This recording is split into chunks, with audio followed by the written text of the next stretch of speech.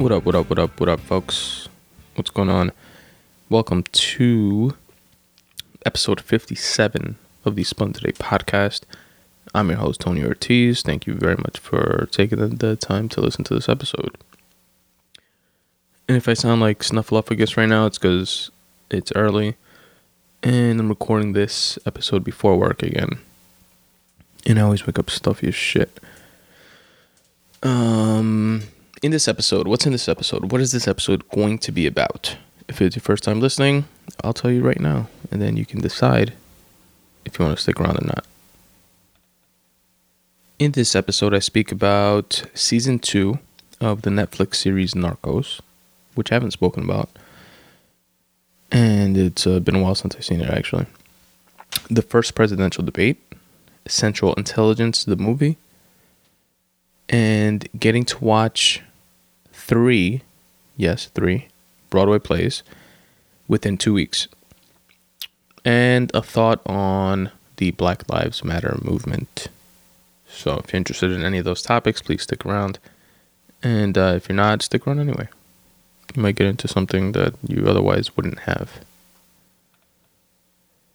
So I binge watched the shit out of Narcos. And I really liked season 1. And I know it's gotten, it's based on, for those of you that don't know, it's a Netflix original series based on Pablo Escobar, which is one of the biggest drug lords ever from Colombia. And he was the head of the Medellin cartel, which is like one of the two main cartels in Colombia. And it's gotten criticism like, oh, that never happened, or his mom wasn't like this, his mom was like that, and stuff like that. But I mean, that's expected, I think, we should come to expect that with things that are like based on a true story. They take the creators and writers and stuff like that, and all the creative minds involved take creative license with the story. And it's not a biography or like documentary style thing necessarily. So they punch it up basically for entertainment purposes or whatever. And maybe to facilitate telling the story of something that actually did happen, they may add a few like things in to drive the narrative and stuff like that. And you could be for that, you could be against it, but regardless of that, of those methods or whatever, it's a dope show in and of itself, in my opinion. And I really liked season 1, and season 2 was no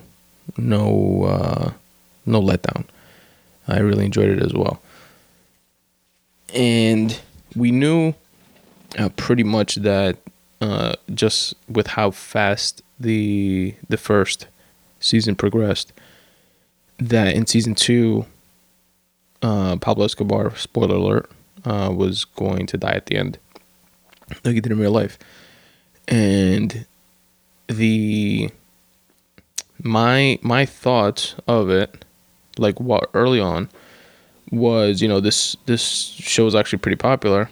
Would they really just like end it here? And I don't think that they're going to. I haven't heard much about it, but it seemed like it at the end. The way that they ended season 2, that they're going to continue the show and now focus on the Cali cartel. And that's why they called it Narcos instead of like Escobar or something like that, because it wasn't just going to be about Escobar. And then again, this is just like my opinion, could be way off on this, but that's what it seems like they're going to do. And they're going to continue telling like drug related stories, and I guess like the history of Colombia and the drug trade and shit like that. And it's a pretty dope show. I enjoy it. I think you guys would as well. Check it out, definitely. One of the things I wanted to point out is come really into details when it comes to stuff like this. And when they do speak about or depict or show or write about specific things that did happen or things that really happened in real life, I like to like get into the details of that. And I am pleasantly surprised when it is like exact, and let down when it's not. So the way that Escobar dies at the end, it's with he's hiding out and like in the middle of Medellin somewhere. He just has like one of his guys left with him. I don't know if that part was true or not. I didn't fact check that, but I did fact check like a few things, to be honest, like throughout the show. Like, did that really happen? And a lot of it did. Oh, and going back to that real quick, there's something that I tweeted recently, and it's on the Information is Beautiful website, which was really, really fucking cool. I'll link to it in the episode notes, actually, because I want you guys to check it out. It's a breakdown of a bunch of different movies. I don't know how many, but I went through like 3 or 4 movies, and it shows you a bar, and the bar is a representation of the span of the movie, like from beginning to end.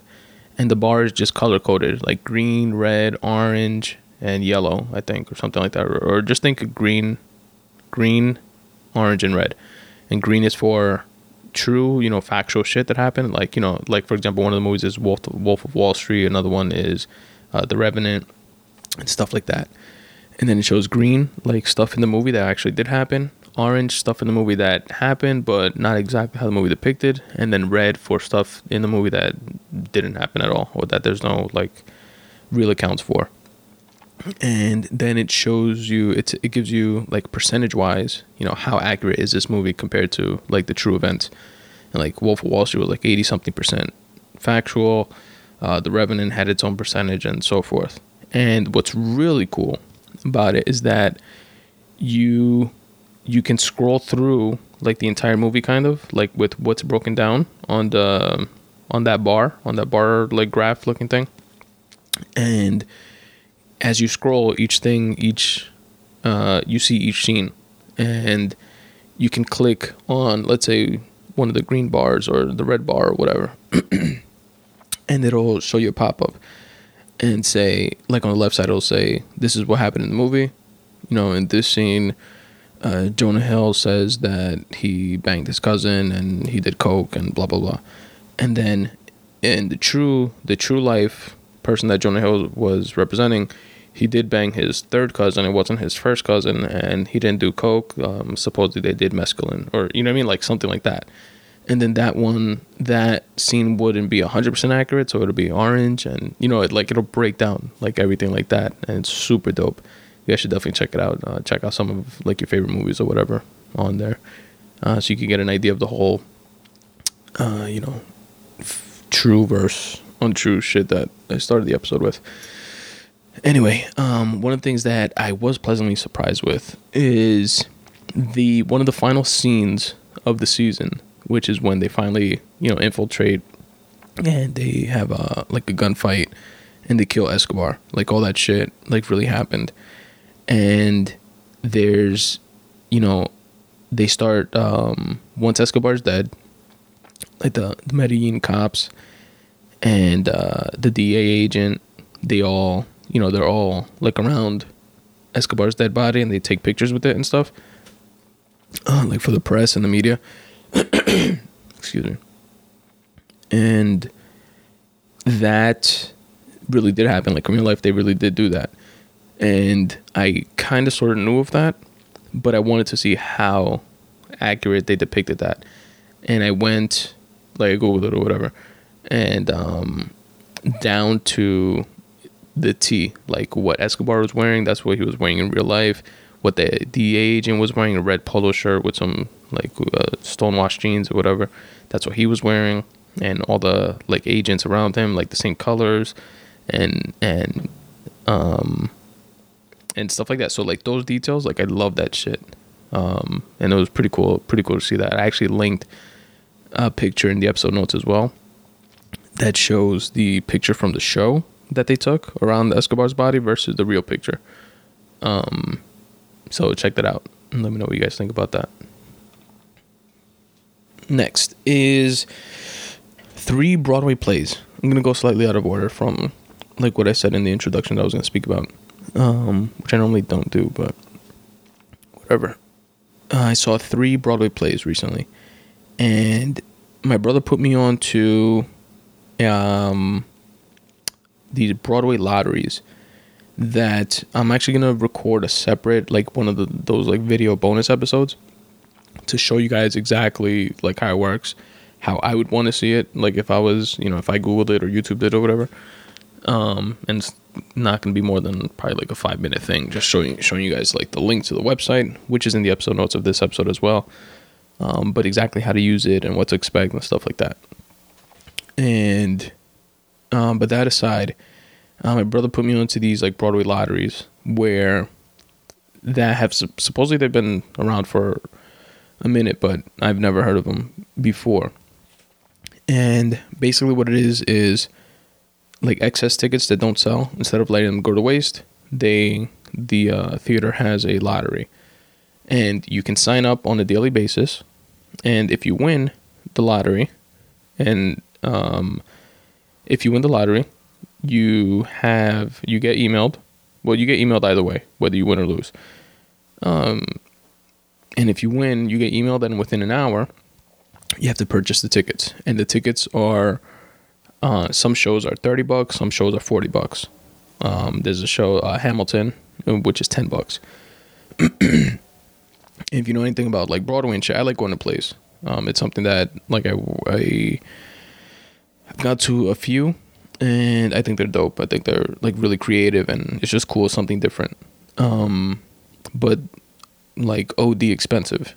If you're like mezzanine, like the top level, like the quote unquote like worst seats, you're looking at anywhere for like an on Broadway show, like $100 to $200. And then in the orchestra level, which is like the bottom level, you're probably looking at like $150 to like $300 per ticket, which is sick. And way out of my fucking price range. But I have in the past, like saved up and like gone to a couple, and also to a couple off-Broadway plays, which are a little less expensive, and some like a lot less expensive. Like you can see like off-Broadway shows for like $40 or $50 a ticket and stuff like that. But still, sticking to these Broadway ones, they're like crazy expensive. And these lotteries, again, $30 to $40 with no fees, no tax, no bullshit. It's if you win, you pay $30, you get your fucking ticket. That's it. And the seats are random. It's like whatever seats didn't sell. And I won and the only catch is, which if you can call this a catch for the fucking steep discount that you're getting, is that if you win, the tickets are for that same night, for that same day that you put in for the lottery. So you have to sign up every day. Like for any lottery that you want, you sign up. And again, I'm going to speak about how to sign up and shit like that in another episode. But you sign up and you just wait for the email. Either you win or you didn't win.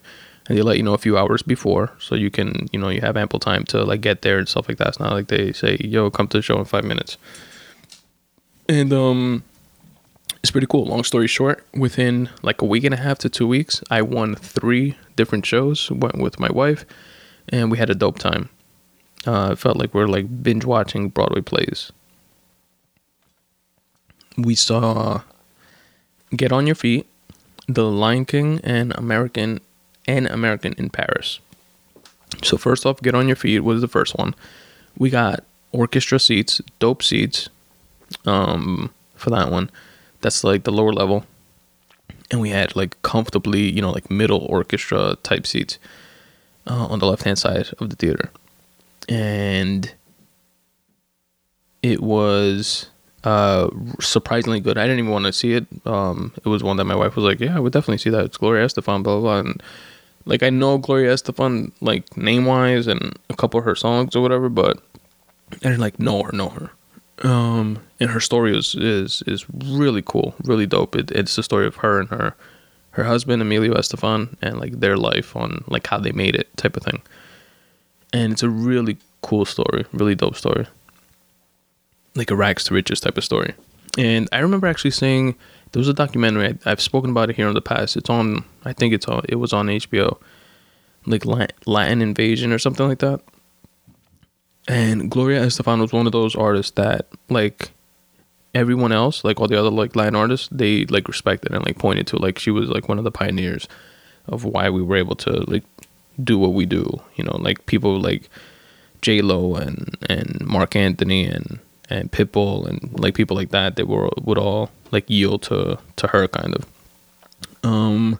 So I knew she, you know, she wasn't just some like one hit wonder type of chick.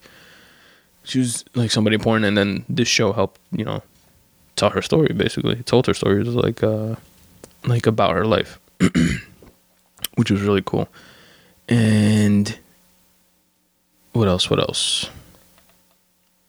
Like in that like HBO documentary type of thing, as well as in the play, they mention how when she was young, like when her family first came to Florida, they went to Florida. There's a heavy like Cuban population in Florida. There were signs like for apartments for rent that said like no pets, no Cubans, like shit like that, which is crazy. And then to go from that to like, I think she was like higher paid than Madonna at one point or something like that. She scored like a $50 million deal because of like how good and popular she was, which was unheard of for any like female act or act period, I think, but definitely a female act, let alone a Hispanic one. So it was a pretty dope story. And out of all three plays, it was the one that we enjoyed the most. So I had a really great time. You know, it was the first lottery that we won.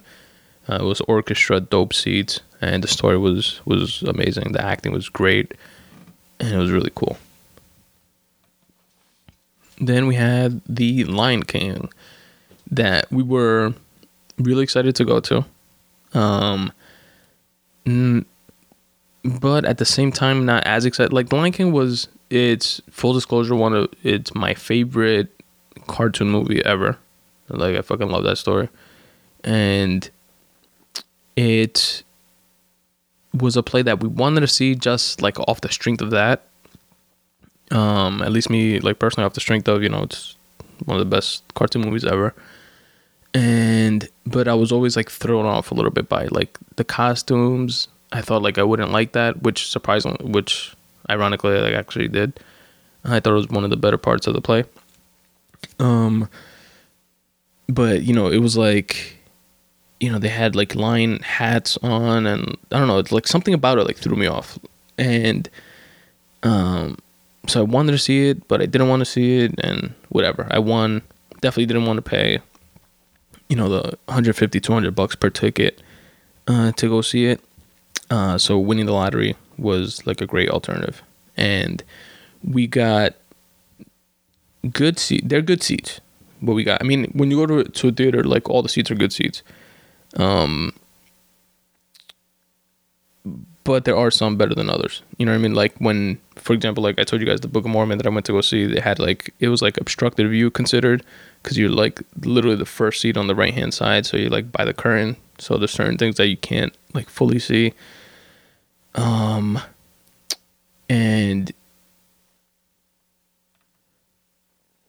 like when we went to American in Paris, which is the one I'm going to tell you guys about next, the seats weren't that great because they were like too close.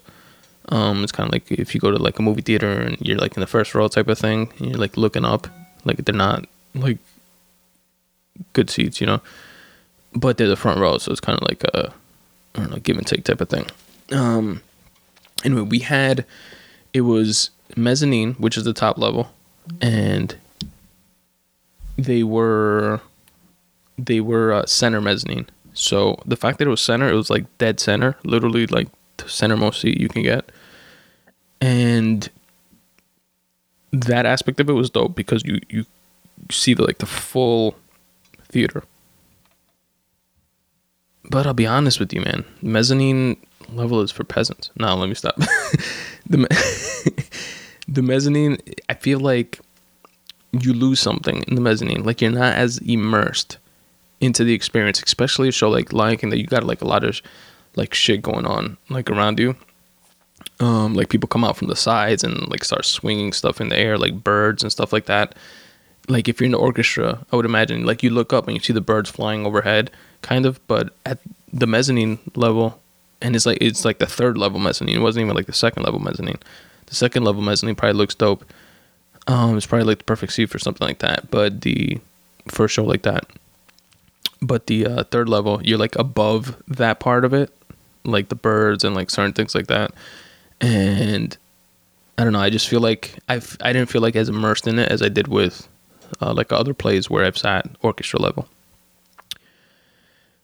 So that said, though, it was I was surprised with the outfits and stuff like that. That was actually one of my favorite parts, like the detail that went into the outfits and costumes and stuff like that they wore was like incredible. And just like seeing it from like that point of view of people putting on like all that stuff and doing a play, it's like it's pretty admirable. It's pretty cool. And what else? Well, the story was pretty much like not word for word the movie, but very close to it. So obviously we know the story. One of the dopest scenes was that they pulled off like really in like a really cool way was the like stampede that killed Mufasa. And the scene, my favorite scene of the whole play was when, if you guys remember in the movie, when Simba's like out with Timon and Pumbaa and he's like, it's nighttime, and Rafiki shows up, the monkey, and hits him in the head and says, go look into the water, you'll see your father. And he sees a reflection of himself, but then it turns into his father. Like that whole scene, that scene was dope. That shit was really good. That was like my favorite scene of the whole thing. And it was a cool play. It wasn't, I didn't love it. Like there was something, I guess just because I put it like on a high pedestal, the cartoon movie, I was expecting that from the play, but that's unfair, I think. And also, like I said, the seats, I think, took away a little bit of the immersion experience. Two things that I thought were hilarious was when in one of the scenes, like if you guys have seen the movie, you've seen, or even if you've seen the play, but if you've seen the movie, there's a scene where after Scar takes over Pride Rock, Zazu the bird, he has him like locked in like a rib cage, and Zazu is singing, and Scar says, "Stop being so fucking like morose or whatever, sing something more upbeat." And then he starts singing something, and then Scar tells him to shut up. In the play, like they have that same scene, and when Scar asks him to sing something more upbeat, he starts singing "Let It Go" from like that Disney movie, "Let It Go, Let It Go," which is funny, which is cool to like from a creative perspective. Like that's a area where they could like plug in new like contemporary songs and keep that same joke just as funny, you know what I mean, like throughout the life of the play or whatever. And then the second thing, and the other thing that took away from the whole experience of the show is that we won these tickets on I think it was a Wednesday, so I don't think it was all the like A actors, I don't think. But I mean the acting was really good. For some of them it was great. Like the guy that played Zazu the bird, he was awesome. The guy that played Scar, Uncle Scar, he was dope. He must have been, if he wasn't the A actor, he should have been. And the guy that played Mufasa was great. And Nala, both the little girl Nala and the grown up Nala, those were great. Simba, the little kid, he was good. He was really good. But certain things, I don't know, like he sang like off key to me, or I don't know if that was like a mezzanine thing or what. But he's a little kid, like whatever. But he was good. And but the old Simba was like a letdown, to be honest. And this is one of the things that I was gonna say that was funny.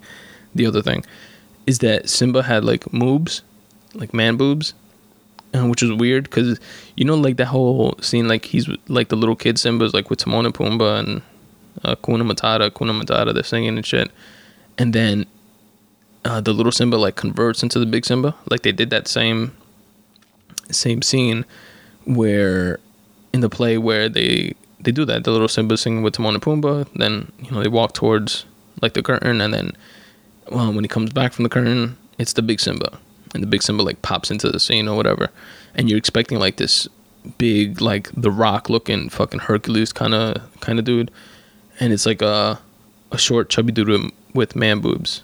So it's kind of, which was really athletic, by the way, because he did like flips and cartwheels and like shit like that, and he did a great like acting job. Well, I wouldn't say great. He did a good acting job, but like I don't know, it kind of like took away from it, like what you expected, I guess. But overall, the play was cool. I'm glad we went, but I'm also glad we didn't pay like full price for the experience. And last but not least, American in Paris. An American in Paris was a really, really cool story. I like the story a lot. I've never seen the movie. The play is based on a movie that won an Oscar, and I've never seen it. And we pretty much went to the play because it was on a Sunday. It was at 3:00, and I won. And why not go to a play for this one? The tickets were $30. And we got orchestra seats again, but it was second row orchestra. And just a personal tip, or personal like preference or whatever. Try to sit orchestra whenever you go to a play, but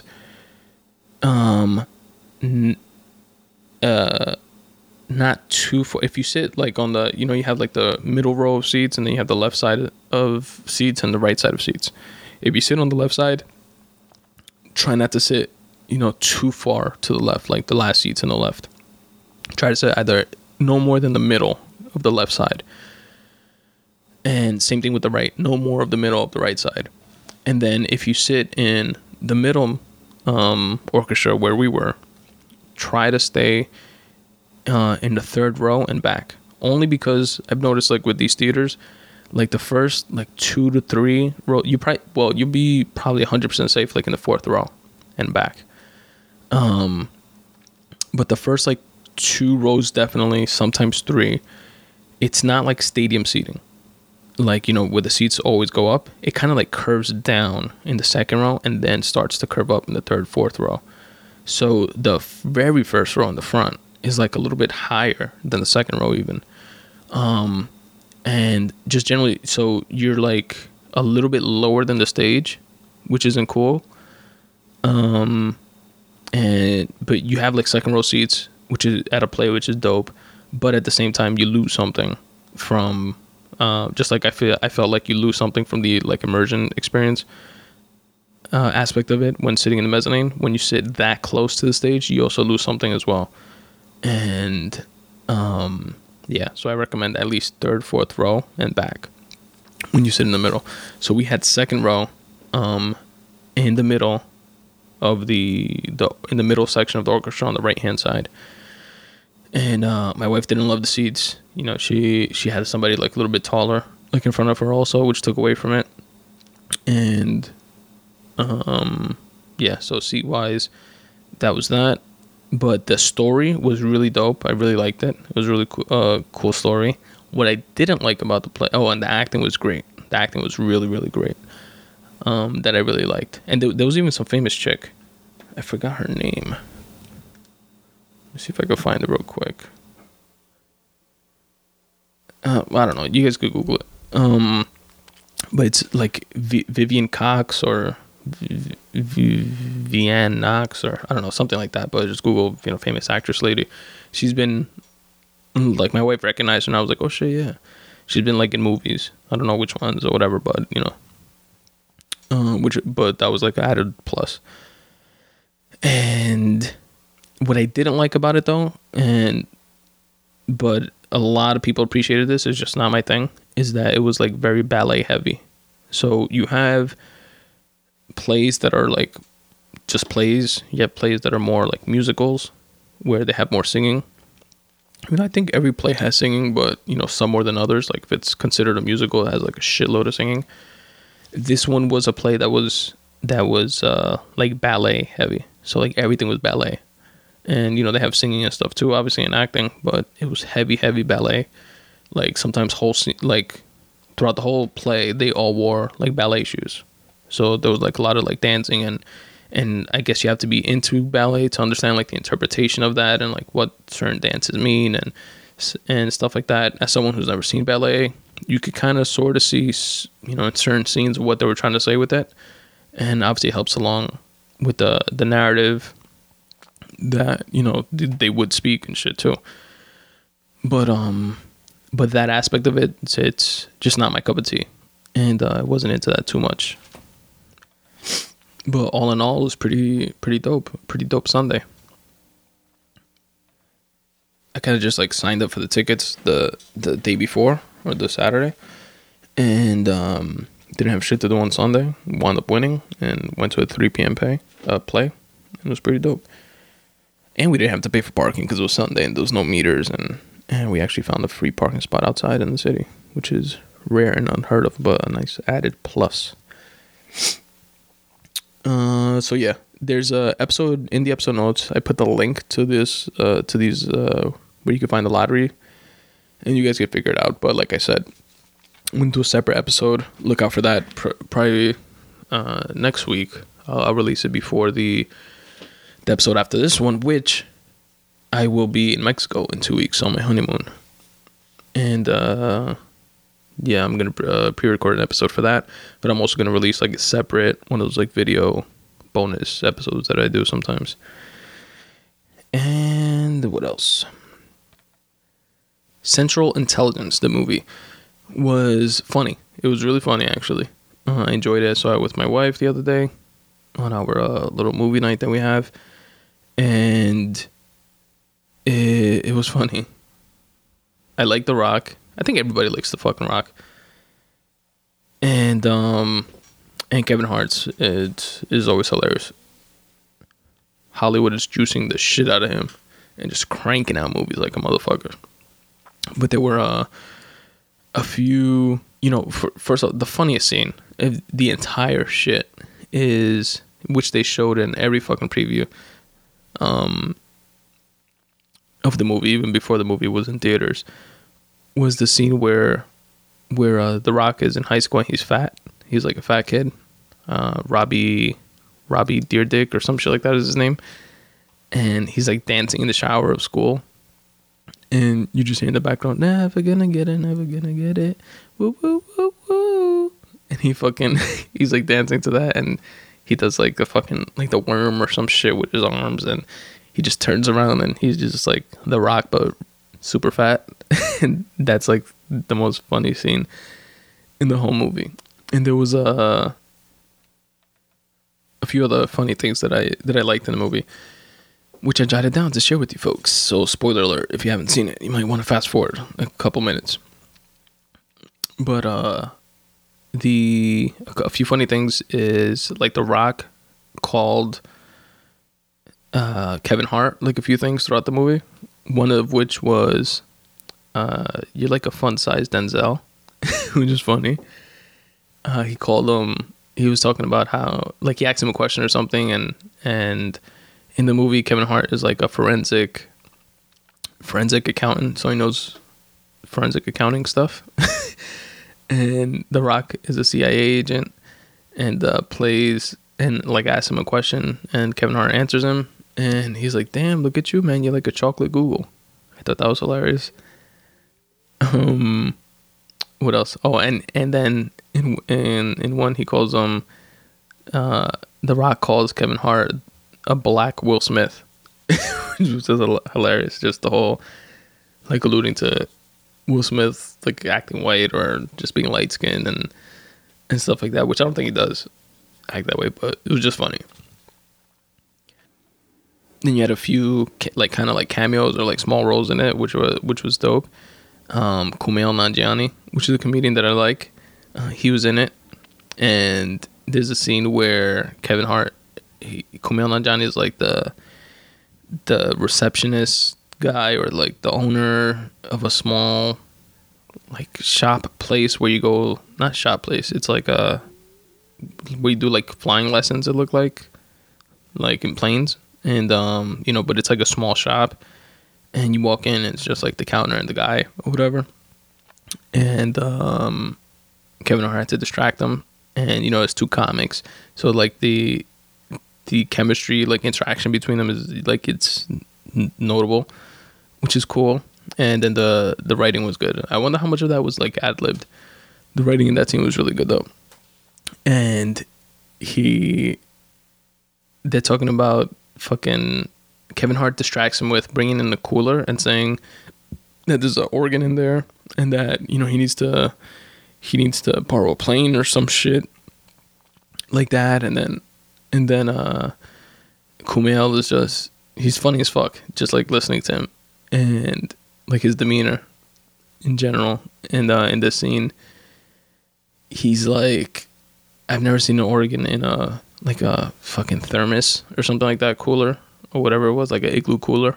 And he was like, I'll be honest with you, some bitch went crazy.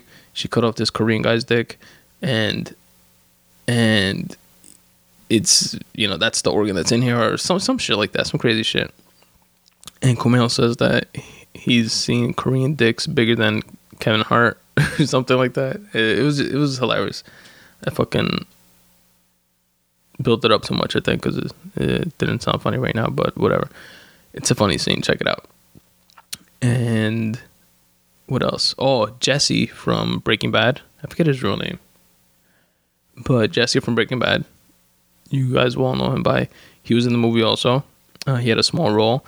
And what was dope is that there was a scene where they purposely wrote in when he's like arguing and fighting with The Rock, and The Rock throws something at him, and he calls him bitch, like in the way that Jesse always used to say, damn bitch, or whatever. He used to say bitch all the time in Breaking Bad. This is like what he's known for.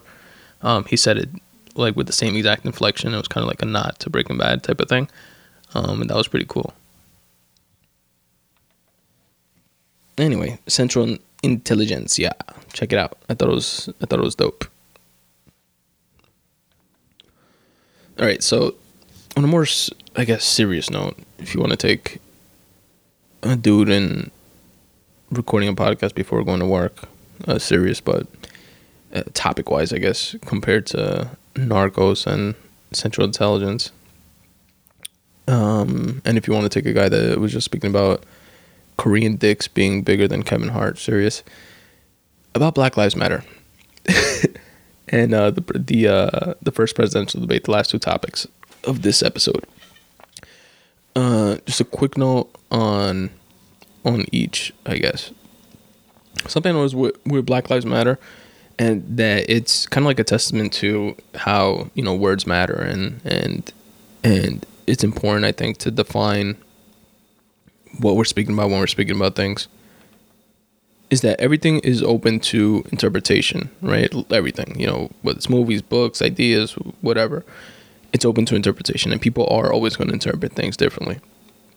But it's that much more essential, I think, to define certain like polarizing movements like Black Lives Matter, because that creates that divide, like from the get-go. And like once that's created, it's like virtually impossible to find common ground. And I feel that like Black Lives Matter in and of itself is, from a minority standpoint, what is being said by that is, and this is again my interpretation of it, is Black Lives Matter too as in also. It's like saying, yo, our lives fucking matter also, because we feel that our lives don't matter.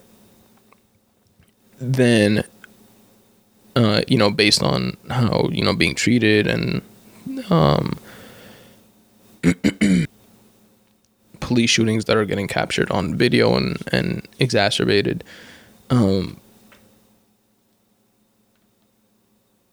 or not exacerbated, but like just like in the forefront of the internet and media and like stuff like that, versus the interpretation of, or what I feel the interpretation of, what Black Lives Matter means to non-minorities, which is, or people like of that mind state, Black Lives Matter only. So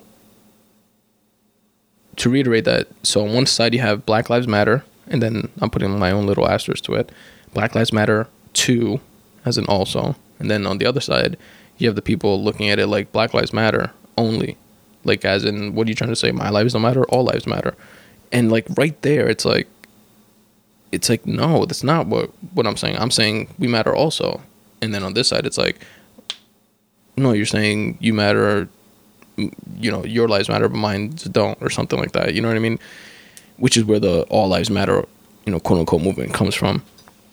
And trying to right that wrong that they see as wrong, because they're trying to say all lives matter, which all lives do fucking matter, like no shit. But yeah, I just wanted to point that out because just something I was thinking about, and I think it's something that we all have to be like cognizant of. When just defining anything, especially like polarizing, you know, touchy, important topics like this one. And I have an idea for, in terms of just specifically like this police violence that is in the forefront of a lot of people's minds, and especially in the inner city neighborhoods and stuff like that.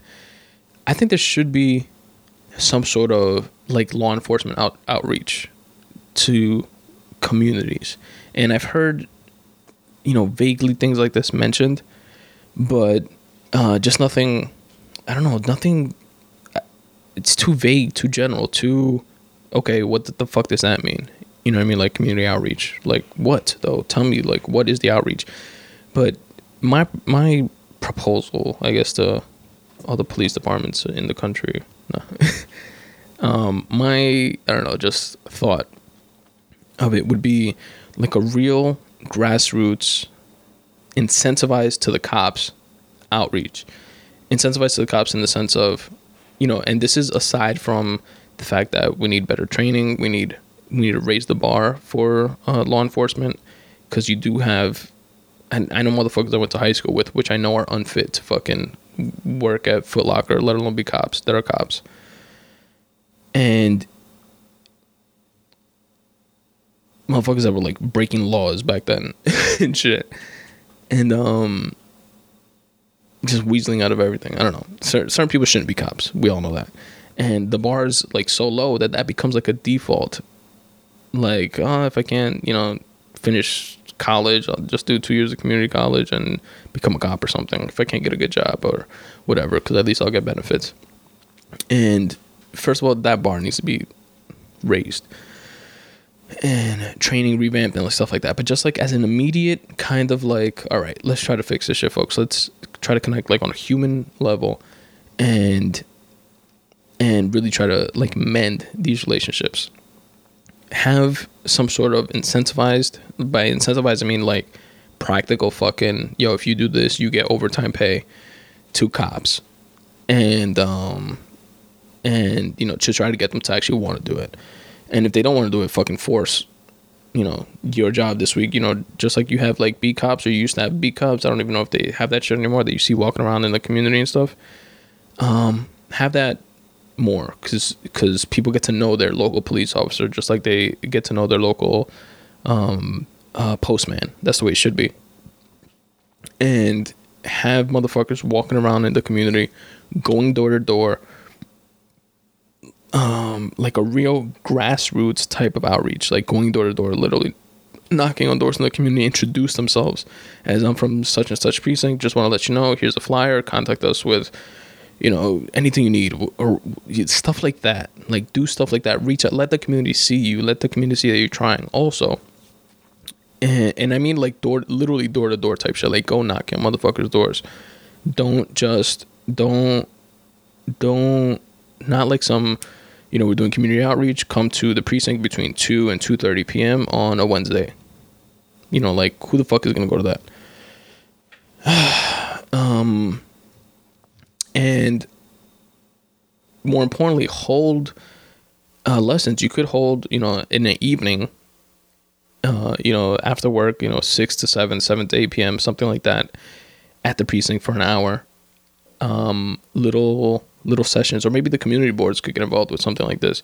Sessions where you invite a police officer and have them have like classes like how to interact with police officers, which will be beneficial to both police officers as well as residents of a specific community, of that specific community, and have them say, listen, when we approach you, this is the way the interaction should go. Kind of like train people how to deal with fucking cops. Cause I've been pulled over a few times, and it's like a nerve-wracking thing. Even if you're getting pulled over because you made an illegal U-turn, or it's some like trivial shit like that, it's a nerve-wracking thing, and you get like nervous and flustered, and the cop is sometimes, a lot of the times, like an assertive kind of like dickhead, and you just like cops should be trained to deal with people like on a more human level, I guess. Respecting the fact that they have to be on their P's and Q's and be ready for anything, and they do have stressful, fucked up jobs where they get shot at, and not all, it's not like the movies, but that they have to be on their toes to that level, because that possibility is always there. It's always a true possibility. We should be able to connect on a more human level, and also ease into that type of interaction, because like for the most part they're not dealing with that every fucking day, right? When they pull somebody over, if they, let's say you're one of these folks that do go to one of these community meetings, and you're like, okay, I kind of sort of understand like where they're coming from. I'm not going to be as much of a why the fuck you pulling me over. That won't raise his levels up.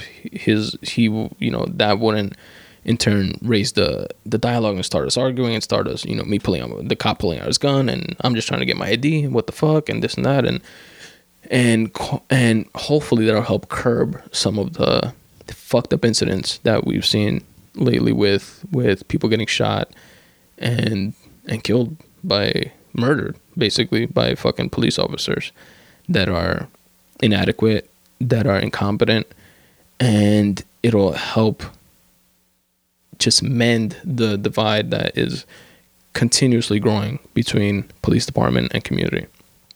And that's my take on that. And lastly, I'm all for like protest and peaceful protest and your right to protest and stuff like that. I actually created, if you want to call it that, a Black Lives Matter t-shirt that you guys can check out. I'll link to it in the episode notes. It pretty much says in the front, police training manual. And then under that it says, when in doubt, blame the black guy. And then in the back, Black Lives Matter. So check that out if you want to peacefully protest and kind of like get the point across, and that we need the bar raised for cops and better training and stuff like that.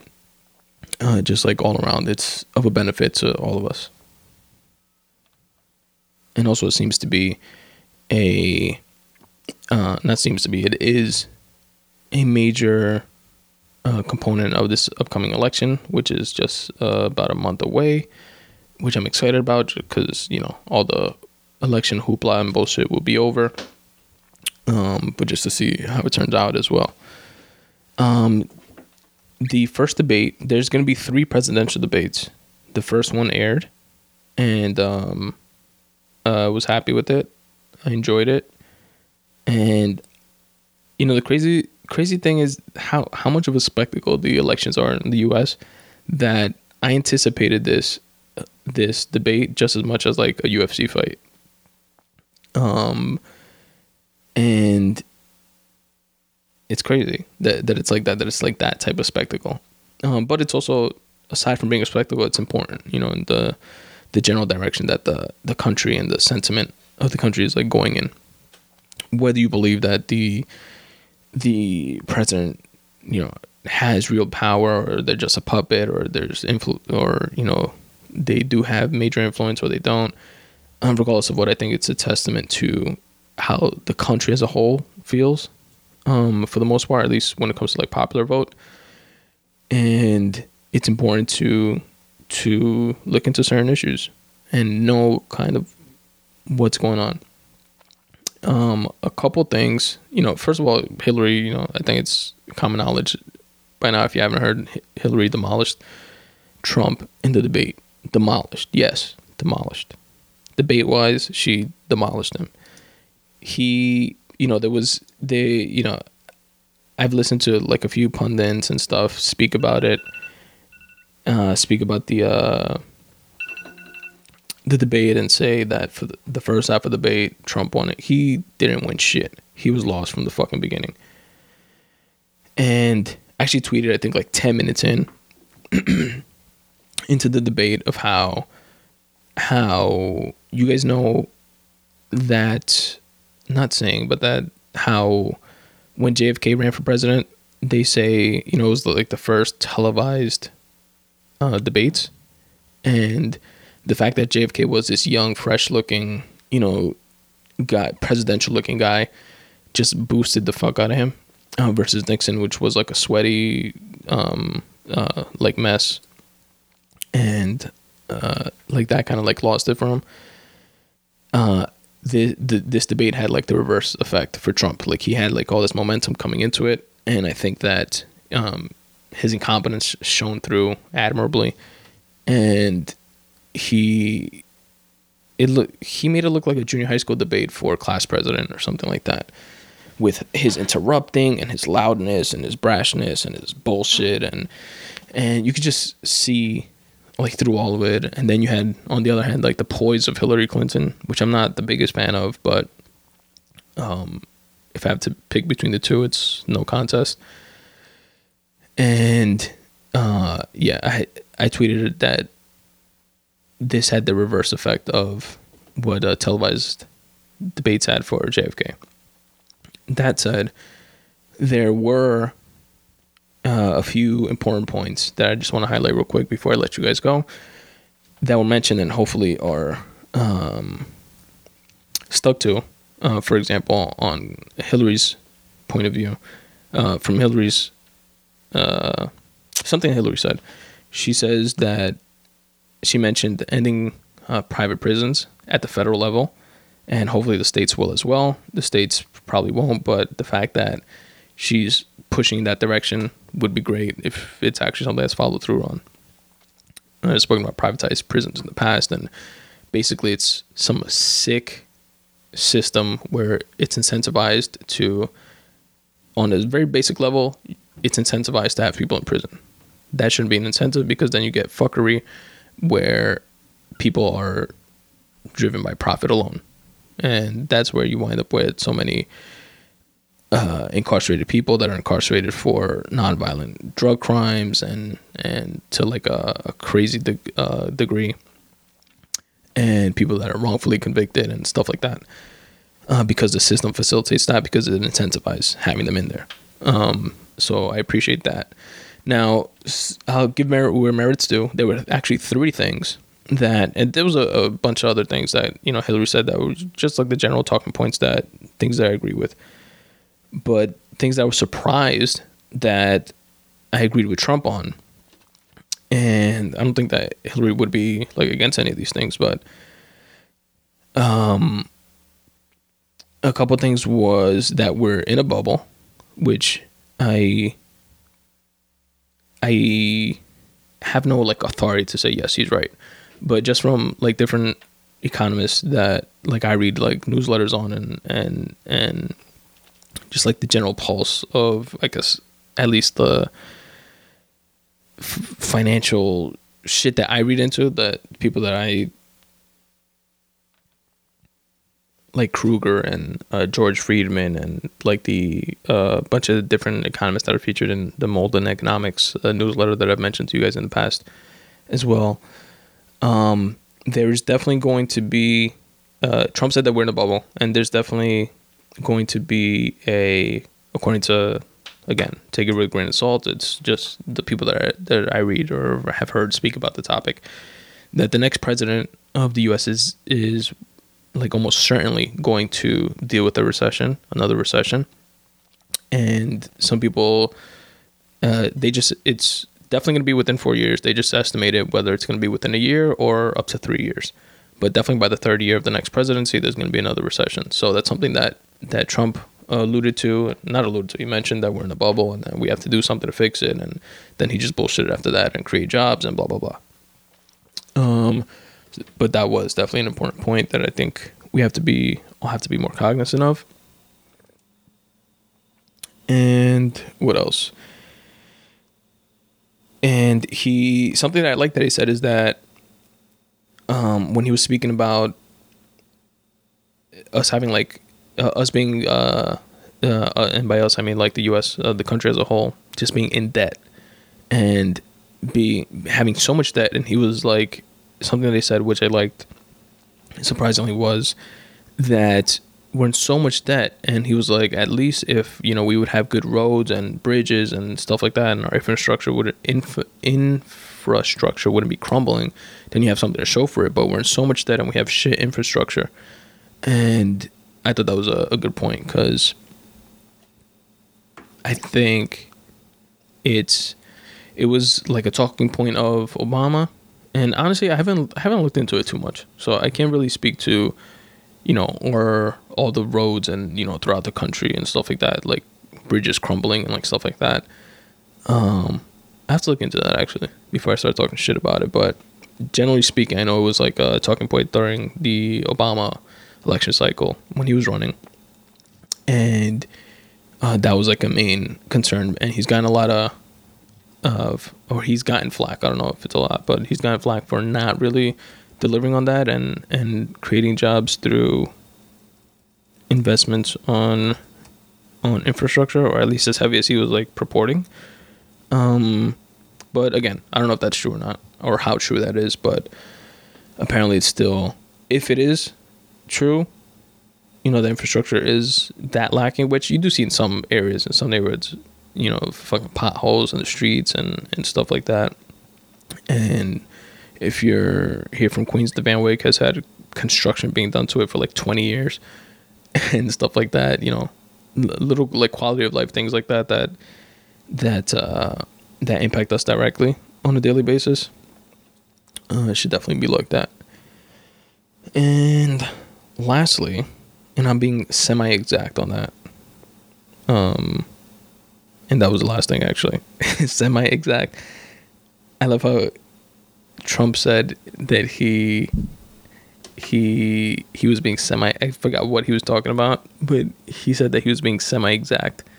Like, his whole thing was blah, blah, blah, blah. To be semi-exact, it was blah, blah, blah. Like, semi-exact? Like, it's such an oxymoron. It's like it's not even like a thing. How are you semi-exact? You're either exact or you're not. Anyway, I thought that was fucking funny. Anyway, folks, that's the episode for today. I gotta get my ass ready for work, and I will record the outro later when I get back. Last thing I want to say, actually, real quick, is the media. Yo, the moderators fucking suck for this thing. I mean, I can imagine, I guess, like, the they gotta get somebody that just doesn't give a fuck, that doesn't want to be political, doesn't want to be, but I guess the network's putting it on, so, I don't know. We gotta have the independent debate or some shit. These moderators fucking suck. They're all pussies. Every last one of them. They don't hold them to anything. The only one that does, and I'm biased, I guess, because I'm Spanish, but the guy from when he was young, I forget his name, but I've seen him like in interviews. He presses them. He's like, no, you didn't answer the question. I asked you this. Answer this. Like, I would literally have a 1 hour fucking debate, or however long it was, 2 hours, 3 hours, literally asking the same fucking question over and over and over again to fucking Trump or to Hillary until they fucking answer it, and not even have a fucking debate. Just fuck it. Like some podcast style shit. Like unlimited fucking, this debate is going to go for 12 hours if you motherfuckers don't answer the question. Answer the fucking question type shit. That's how it should be. And that aside, the media has a real issue with the being driven by monetary gain, as well as delivering unbiased, unfiltered news. And I hate that in like this debate they asked about Obama's citizenship and were you right or were you wrong? Like, come on, stop wasting fucking time with the citizenship. The whole shit was a joke. The whole thing was a ploy to distract from like real issues and stuff like that, and it's continuing to distract even into this debate. It was meant to distract in the other one, in the other, while Obama was running, and it's still like in the forefront of some retards' minds. Like literally, if it came out tomorrow, yes, Barack Obama was born in Kenya and shouldn't have been president. He's been the president for the last 8 fucking years. Give it up. Like, it's done. That's it. Like, it shouldn't even be like brought up as a topic, as a question. Like, ask about Russia strong-arming motherfuckers in Ukraine and North Korea blasting off fucking nuclear test missiles and shit like that. And substantive, like, important things, the Black Lives Matter movement and their take on police violence and stuff like that, legalization of marijuana to generate real fucking revenue and like stuff like that, like actual issues, not where you right or where you wrong with what you said 8 years ago about where our president was born. Who gives a shit? Fuck you, media, for that type of stuff. Anyway, that's it. I'm out. 2 last things about the debate also. One, the moderator from the debate makes Bryant Gumbel look like Tupac. And 2, they should have the option. The moderator got like steamrolled by Trump a shitload of times and by Hillary also. But they should have the moderator, and if the moderator, I don't know if should it be the moderator or somebody else, probably the moderator, and at their discretion, if it's a real fucking moderator, because if not, then it defeats the purpose, giving them this tool. But they should have the option to cut off microphones when the candidates go over time, like if, get them to stick to a specific time. And I know, part of the whole debate thing is to establish dominance and, that whole type of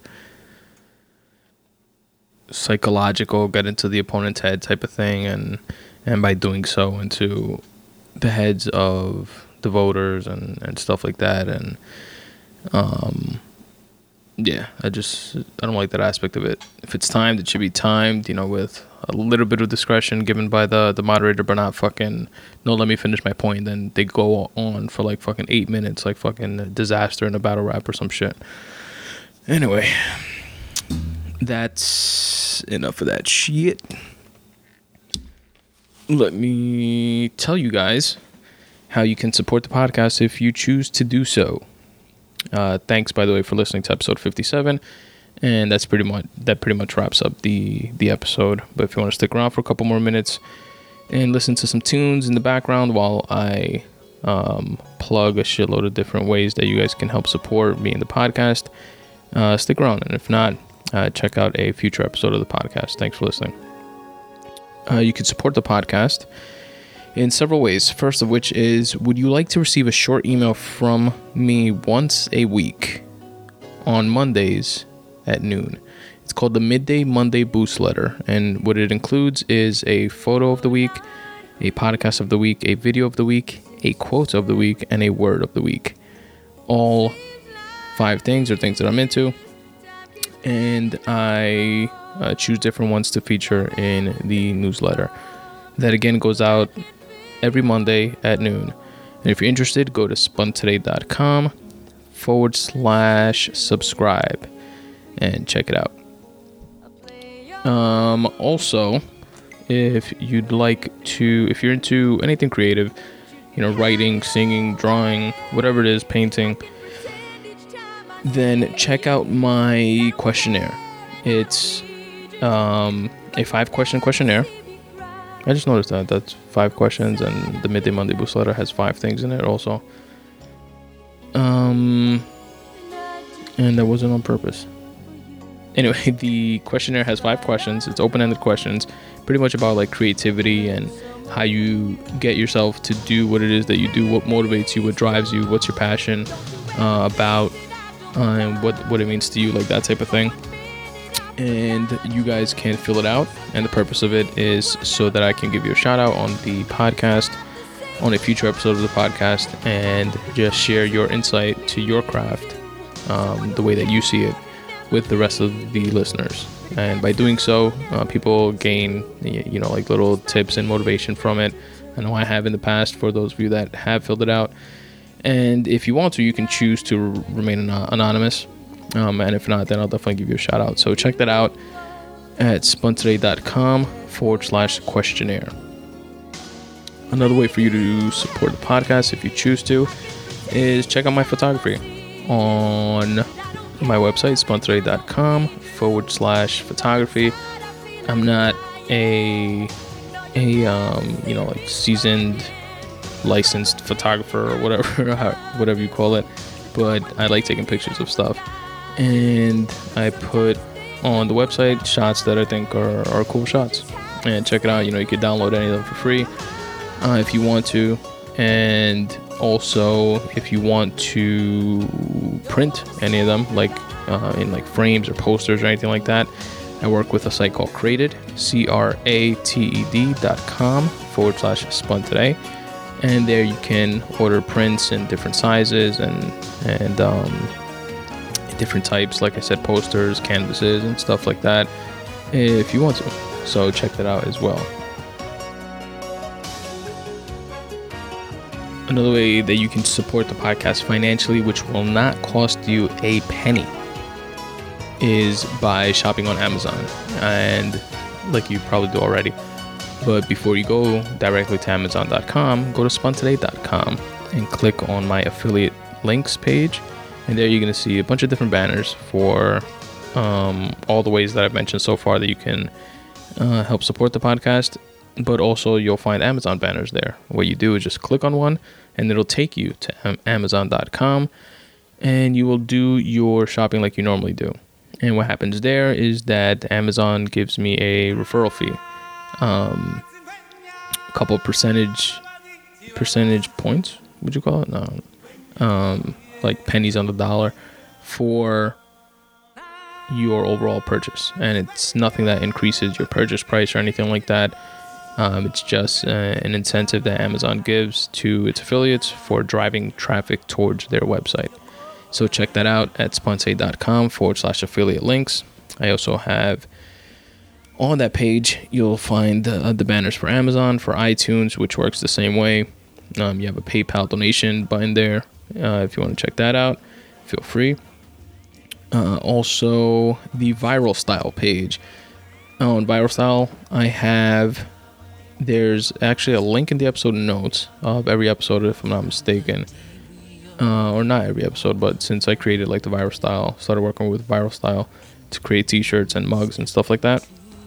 You can find a link to that in the episode notes, but also there at spuntoday.com/affiliate links. And that's where you'll find actually the Black Lives Matter t-shirt that I mentioned earlier in the episode. That's on there, as well as just like not regular, but like Spun Today logo tees with the Spun Today tagline quote that I always say at the end of every episode. Stick around if you don't know what I'm referring to, and you'll hear it. You can buy some merch there if you choose to, and it would be greatly appreciated. Another way to support the podcast, just a couple more to get out the way, is by buying my book. Right, that's what this whole thing is about. This whole podcasting journey, which is to fuel the writing journey, which is to fuel the podcasting journey, which is to fuel the writing journey, and so this whole shitstorm of a cycle we're going through here together. But check out my book, Make Way for You: Tips for Getting Out of Your Own Way. And it is just that, tips for getting out of your own way. It's ways that I motivated myself to get up and actually pursue something. I think a lot of times people feel like lost, or feel like they don't, they get stuck in ruts, and I know I did for a long time, and just living day to day, going through the motions basically, but not really feeling alive, as cliche as that sounds. But then, I reconnected with writing and started doing this podcast thing and stuff like that. And I'm having a blast doing it, to be honest. And I want to continue to do so. And and it's a book that's a collection of freely written thoughts that again came together in this form of motivating me to get up off my ass and doing something about something that I wanted.